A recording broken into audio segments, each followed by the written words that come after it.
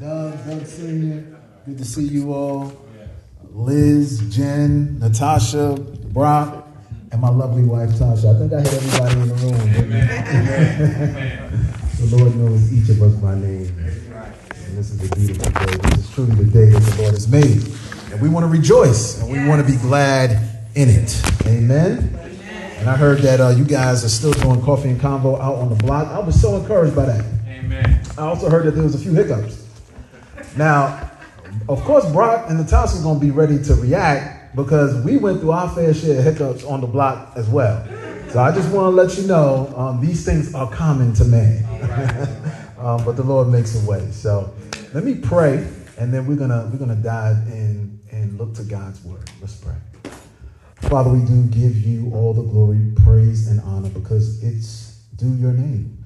God, you're holy. There's none like you, none beside you. And Lord, that you would call us your children is absolutely amazing. So God, we pray now that you would give us eyes to behold the marvelous truths that are in your word, that you would give us ears that we would hear today with faith and respond not as hearers but doers of your word, and that our hearts would have a deeper affection and love for our Savior. We pray you would do this by your power. In Jesus' name, amen. Amen. Amen. So we're going to be looking at Psalm 99. Psalm 99 is in the Old Testament. This is a Psalm of David. And this begins the reading of God's holy word. The Lord reigns. Let the peoples tremble. He sits enthroned upon the cherubim. Let the earth quake.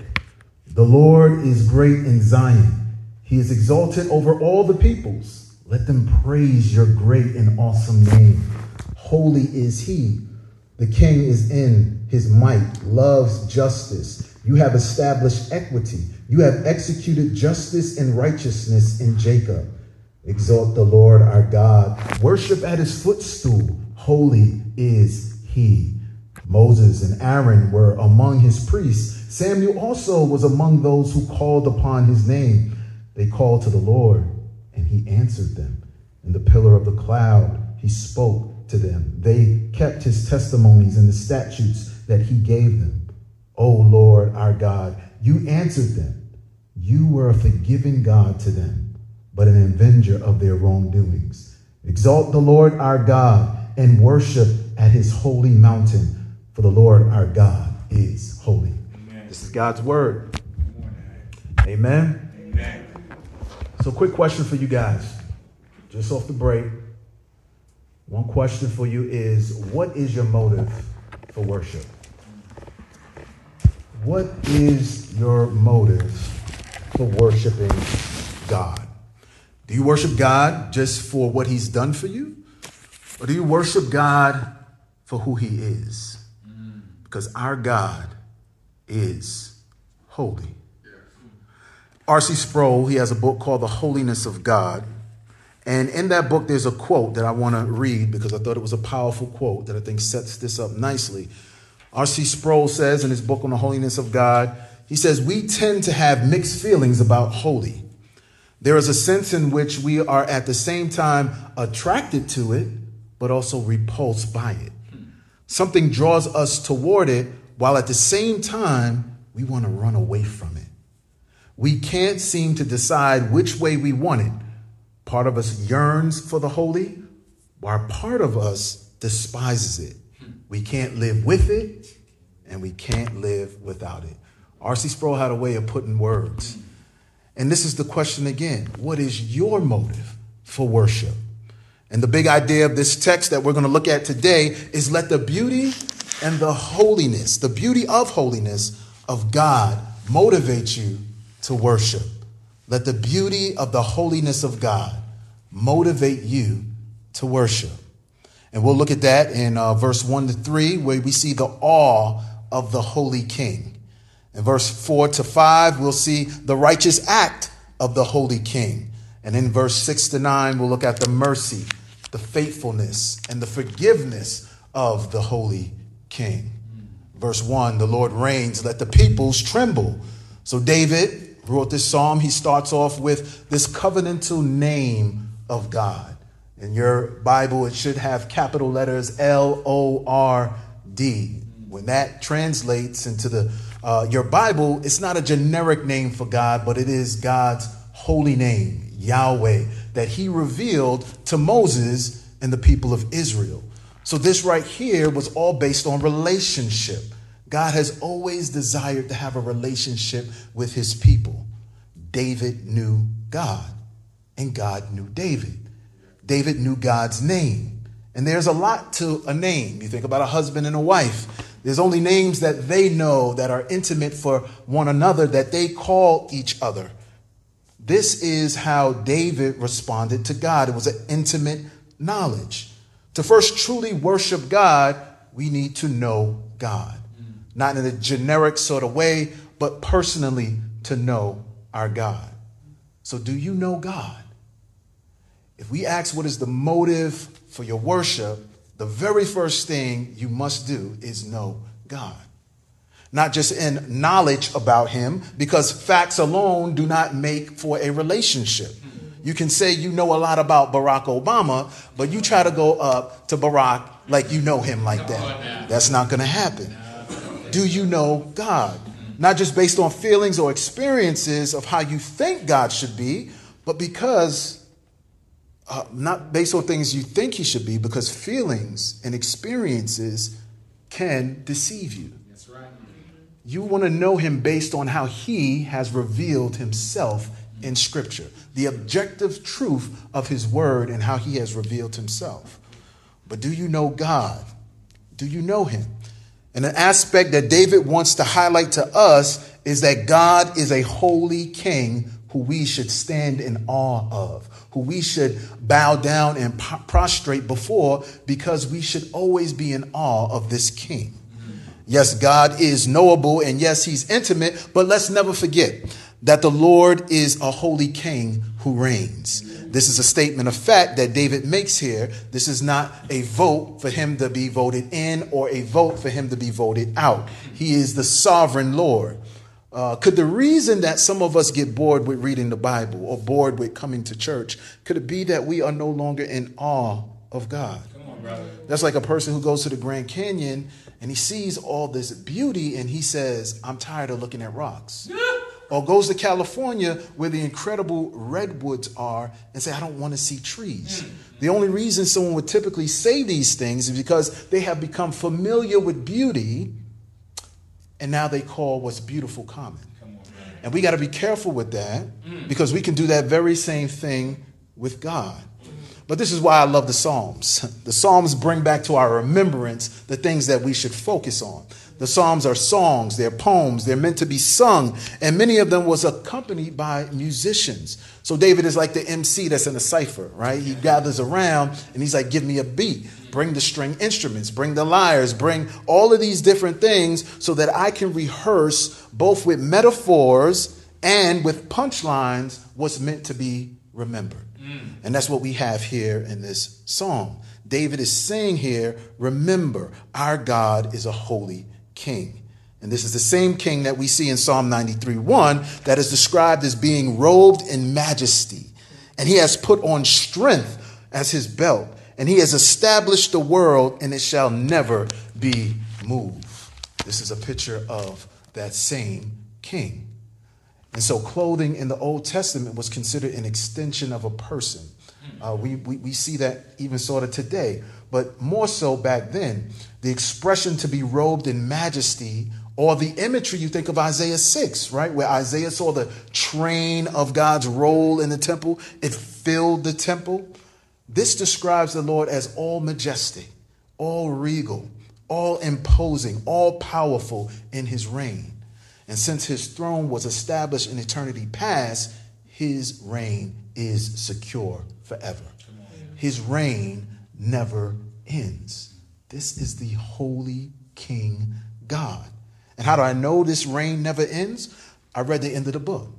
Revelation 4 says, John has this vision of the throne room of God, and he says in verse 8 and 9, each of the four living creatures had 6 wings and were covered with eyes inside and out.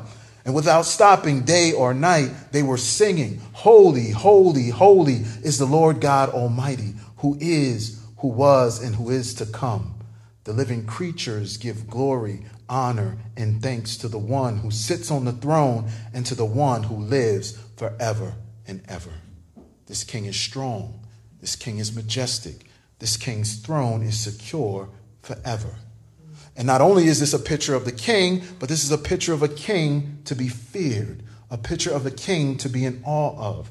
Verse 1 continues to say that the Lord reigns, let the people tremble.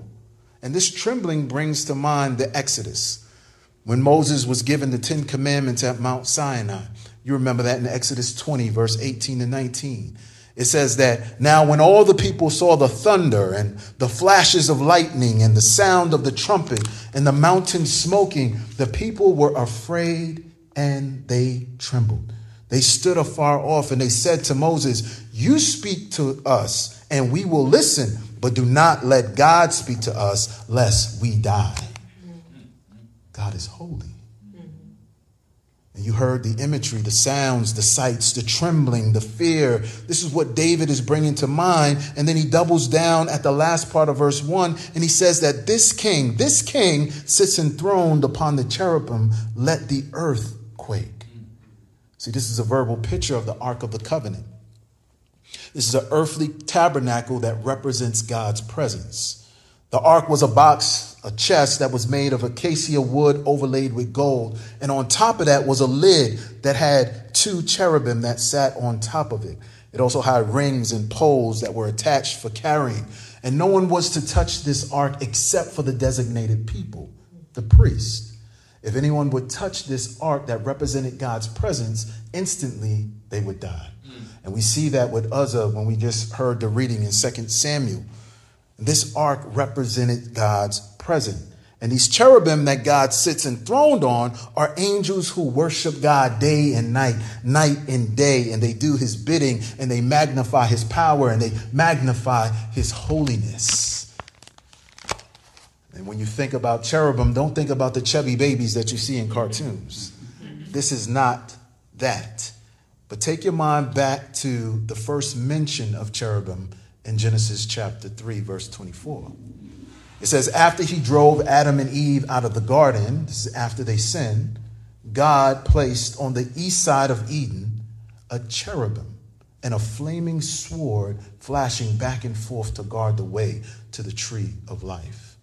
These were fearsome creatures that caused men to fall down in fear every time that they would encounter one of these angels. Brothers and sisters, our God sits enthroned upon them in absolute power and absolute authority. So if the symbolic presence of God was represented in the Ark of the Covenant, and that symbol was something to be handled with holy care to the point that those that violate are dealt with swiftly, how much more for the reality of our God? God is holy and awesome beyond our imaginations. And the truth is, when the word says, let the people tremble, there are times when we don't do that. But God, through his word, commands, let the people tremble. But also we see, let the earth quake. And the same way that the people are to tremble is the same way the earth should shake. The same people who give glory to Mother Nature will see her quake before the king. The same people who give glory to the universe will see it quake before the king. All that was created, all of creation will quake before this king. In verse 2, we see that the Lord is great in Zion and he is exalted above all peoples. God is great and there is no one above him, both in Zion among his people as well as the peoples of the world. He is sovereign over creatures in heaven and he is sovereign over people on earth. He is to be exalted. He is to be lifted up. And therefore, verse 3 says, let them praise your great and awesome name. Holy is he. So our response to an awesome king, to an awesome God, is awesome praise. There is a story in Luke chapter 19, verse 38, on the reaction of Jesus receiving such praise. Jesus was coming into a town and he was riding on a donkey. And this was a journey to the cross, but we also know the other side, that this was the king's triumphal entry, which was prophesied in Zechariah. And as Jesus comes into the town of Bethany, the whole entire crowd, all the people throughout the towns and villages began to rejoice and to praise Jesus in a loud voice, saying, Hosanna, Hosanna, blessed be the King who comes in the name of the Lord. And as the people are laying down their cloaks and spreading palm branches and praising and singing to Jesus, the Pharisees in the crowd are mad. Not just mad, but they mad. They heard the people's praise and they heard their worship that was directed at Jesus. And they said to Jesus, Teacher, tell them to stop. And here's what Jesus said. I tell you, if they keep quiet, the stones will cry out. And if they keep quiet from praising me, he says the very stones will cry out. And what is fascinating here is Jesus lets the Pharisees know that praise should be encouraged, not suppressed. The people are expressing great joy, and that joy is so appropriate. That joy is so necessary that if they did not express praise, it would be appropriate and necessary for an inanimate object to fill that void. Don't let the rocks cry out for you. Jesus is the great and awesome name that is worthy of all praise. So why praise?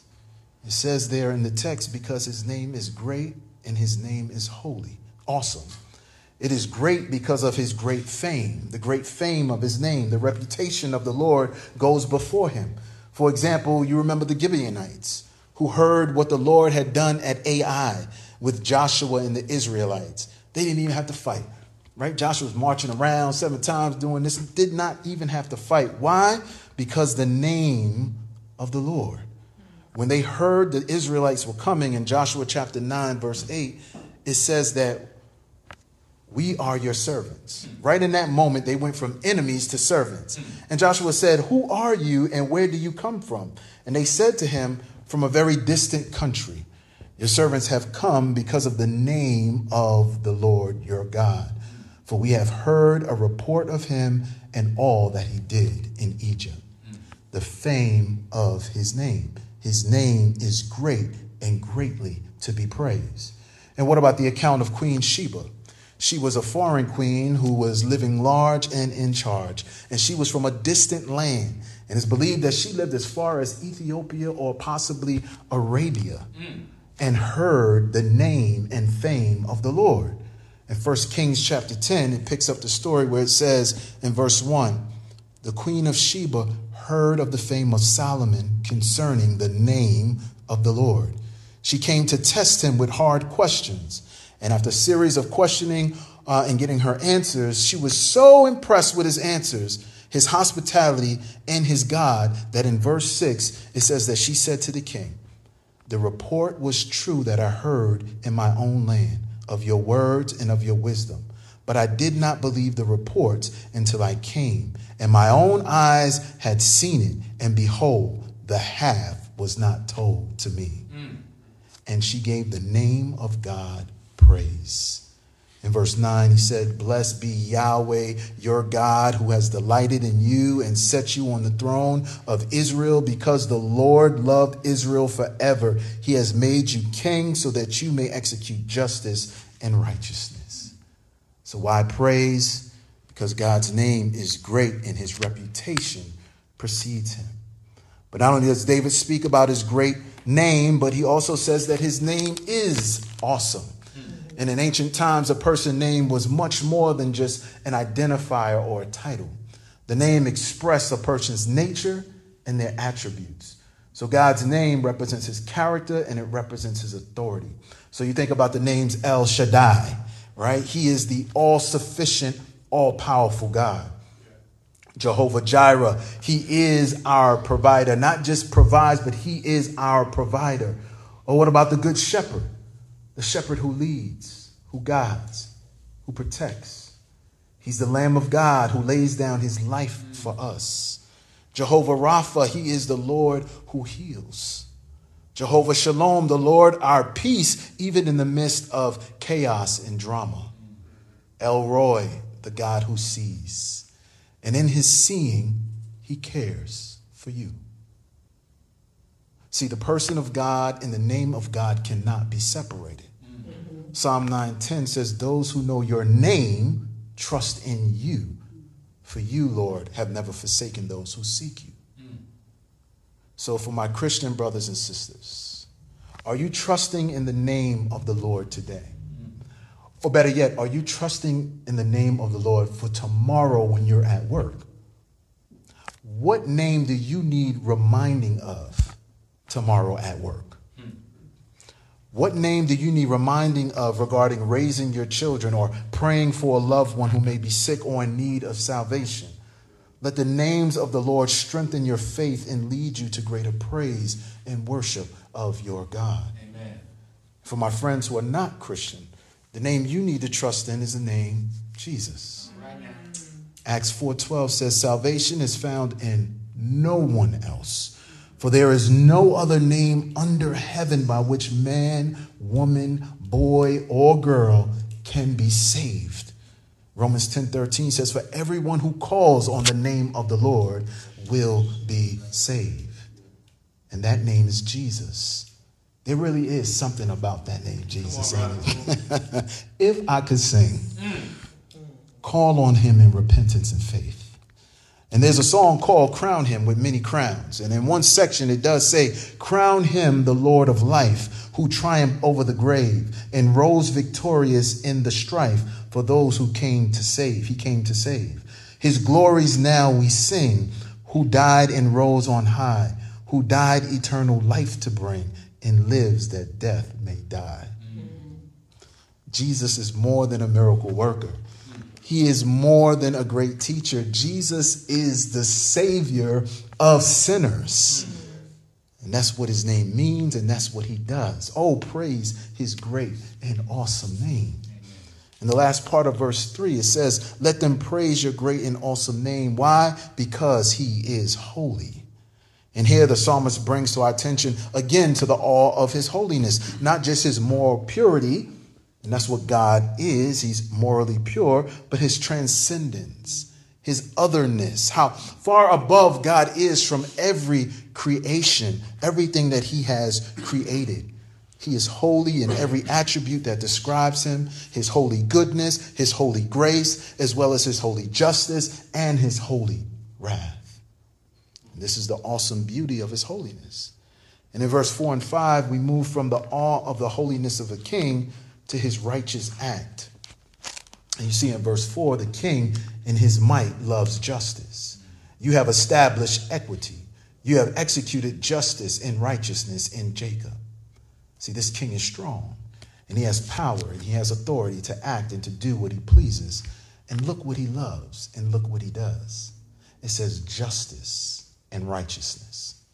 Psalm 89:14 says righteousness and justice are the foundations of God's throne. This is what undergirds God's throne. On one end is righteousness and another end is justice. And this is a wonderful thing when you think about it, but then it's also a frightening thing because no man is righteous.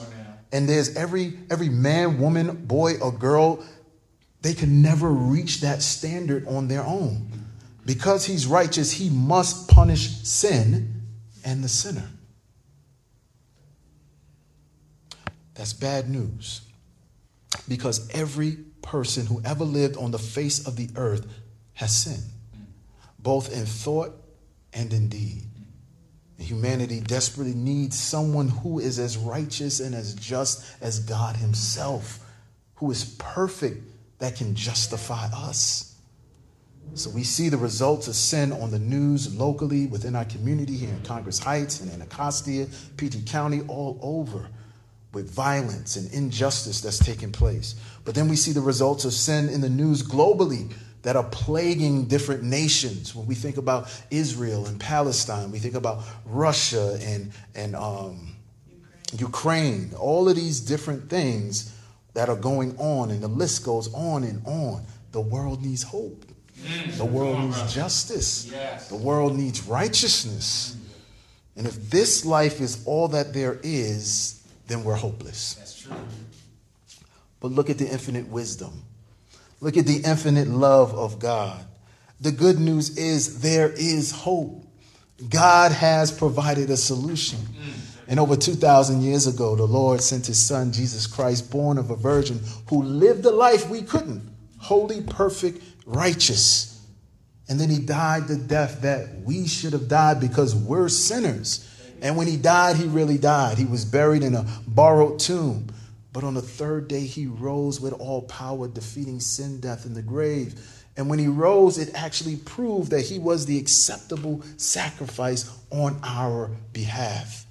Christ's death satisfied God's righteous requirement. And those who come to faith in Christ are now declared righteous in right standing with this holy God. That's awesome. Amen, that is amazing. And God did this in Jacob, as it says in the end of verse 4. So with the Old Testament saints, they look forward to the cross and the coming Messiah. And we, the church, look back to the cross and the crucified and risen Messiah, Jesus. This has been God's plan all along from the beginning, but people reject him. And the consequences are reflected everywhere we see. But 2 Corinthians chapter 5:21 says, for our sake, he made him to be sin who knew no sin, so that in him we might become the righteousness of God. Apart from Christ, we have no righteousness on our own. God sending his son is the most righteous act of the Holy King. Receive him today. Believe in him today. In verse 5, you can almost hear David praising and worshiping God, saying, exalt the Lord our God. Worship at his footstool. Holy is he. David is exhorting God's people in light of all that he's reminded them of to bow before the throne in total submission to this king. And that this is the same exhortation today, that we should submit and bow down to this king, whether it's for the first time today in salvation, or whether we need to bow down and surrender our plans, to bow down and surrender our agenda of what we thought we wanted to do with our life. We should surrender and bow to the king in those things. So we've seen the awe of the holy king. We've seen the righteous act of the holy king. And now we turn our attention to the mercy, the faithfulness, and the forgiveness of the holy king in verse 6-9. Verse 6 says, Moses and Aaron were among his priests. Samuel also was among those who called upon his name. They called to the Lord, and he answered them. So you think of Moses, you think of Aaron, you think of Samuel. They all served in a priestly type function, right? They were mediators between God and his people. And yet, they was extremely weak and flawed individuals. And I don't know about you, but in a way that encourages me. The fact that a high exalted king, whose name is great, whose name is awesome, who's holy, would condescend to answer his people when they pray is mind-blowing. You remember Aaron, he failed as the first priest. As soon as Moses went to the top, he's taking too long. He's like, give me your jewelry. He fashions into a calf, a bull or something. And he makes an idol. This is the first priest. And Moses, he failed by striking the rock. When God told him to speak, he struck the rock. This is Moses who spoke face to face with God. He heard God and then disobeyed God. Samuel failed in that his sons did not follow the Lord's instructions. These were men of flesh, and yet when they cried out to God, he graciously answered them. Amen. He didn't give them what they deserved. That's holy mercy. It's something about personal failure and brokenness that readies the repentant heart for true obedience and service. We don't want to get past that. Psalm 51:17 says, the sacrifices of God are a broken spirit and a broken and contrite heart. O God, you will not despise. And this should be encouraging to those who have made mistakes in the past. To those who have idols in their life that have put things before God, like money or ministry or relationships or different pleasures. This should encourage the disobedient who have done things that God has said not to do, and then have not done things that God said to do. And sometimes we can be like disobedient children in that way, right? You tell your child, yes, you can go outside, but just don't go beyond the fence. What's the first thing they do? They go beyond the fence, or they go right up to the fence where they want to obey your command by law, but not by the Spirit, right? Not the spirit of what you're saying. And in many ways, we do the same thing with God. How far can we push the boundaries? Is that the right heart when God speaks in that way? How is your heart in these things? How do you respond to God's commands, to God's mercy? Do you continue to push the limits or the boundaries, or do you respond with a broken and contrite heart? Brothers and sisters, God will not despise that. And look how God answered Moses and Aaron in verse 7. It says he answered them in a pillar of the cloud. He spoke to them. They kept his testimonies and the statutes that he gave them. So here we see the fruit of repentance is obedience, right? Aaron and Moses, they kept his testimonies and statutes. And God's response was the pillar being a visible sign that God gave them in front of all the people that he was with them. He appeared in the form of a cloud by day, fire by night, guiding the people through the wilderness. This was the holy faithfulness of God, a memory in their mind that God would never leave them nor forsake them. And here's the incredible thing. The church, we have a greater witness than that. No longer is it a pillar by day or a cloud or a fire by night, but we have God's Holy Spirit within us that is leading us and guiding us. And in Romans 8:16, it says, bearing witness with our spirit that we are children of God. Not only would God not forsake them, but because those who are in Christ, he will never forsake us. In verse 8, we also see that God forgave them. He says, O Lord, our God, you answered them. You were a forgiving God to them, but an avenger of their wrongdoings. So David spoke of the Lord's holy mercy towards them, his repentant people and his faithfulness despite his people. But God did punish their misdeeds. And this was both for their correction and was also to preserve his holiness. Any good parent does this for their children. And God does this for us too, out of love and to prove that you are legitimate children. So the discipline that God gives is really for our good. And not only is it for our good, but it also gives us assurance of whose we are. Hebrews chapter 12, verse 10 and 11 says, for earthly fathers discipline us for a short time as it seemed best for them.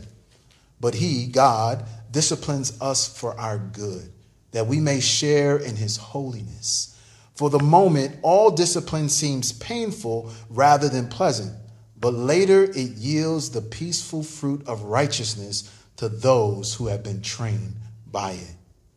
It's a temporary hurt, but that compared to sharing in his holiness is no comparison at all.